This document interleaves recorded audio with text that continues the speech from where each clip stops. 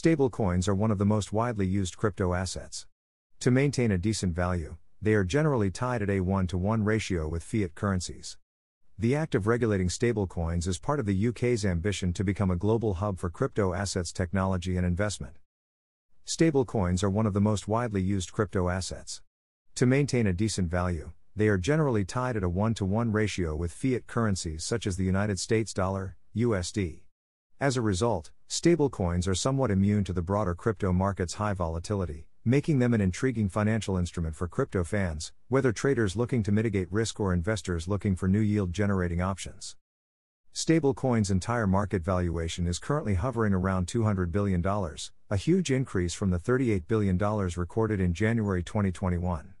Because most stablecoins keep their fixed exchange rates by holding reserves, commercial paper, treasury bills, and other money market instruments, regulators and financial institutions have been watching them for potential financial stability threats. The government of the United Kingdom has recently begun implementing its ambition to turn the country into a global digital asset technology hub.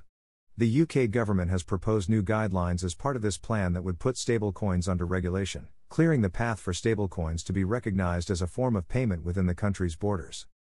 The act of regulating stablecoins is part of the UK government's ambition of making the country a global hub for crypto assets technology and investment, according to the official release. The UK government intends to create a financial market infrastructure sandbox to allow corporations and startups to experiment with stablecoins. In addition, the UK government will establish a crypto asset engagement group to work closely with the evolving industry and launch NFTs in collaboration with the Royal Mint.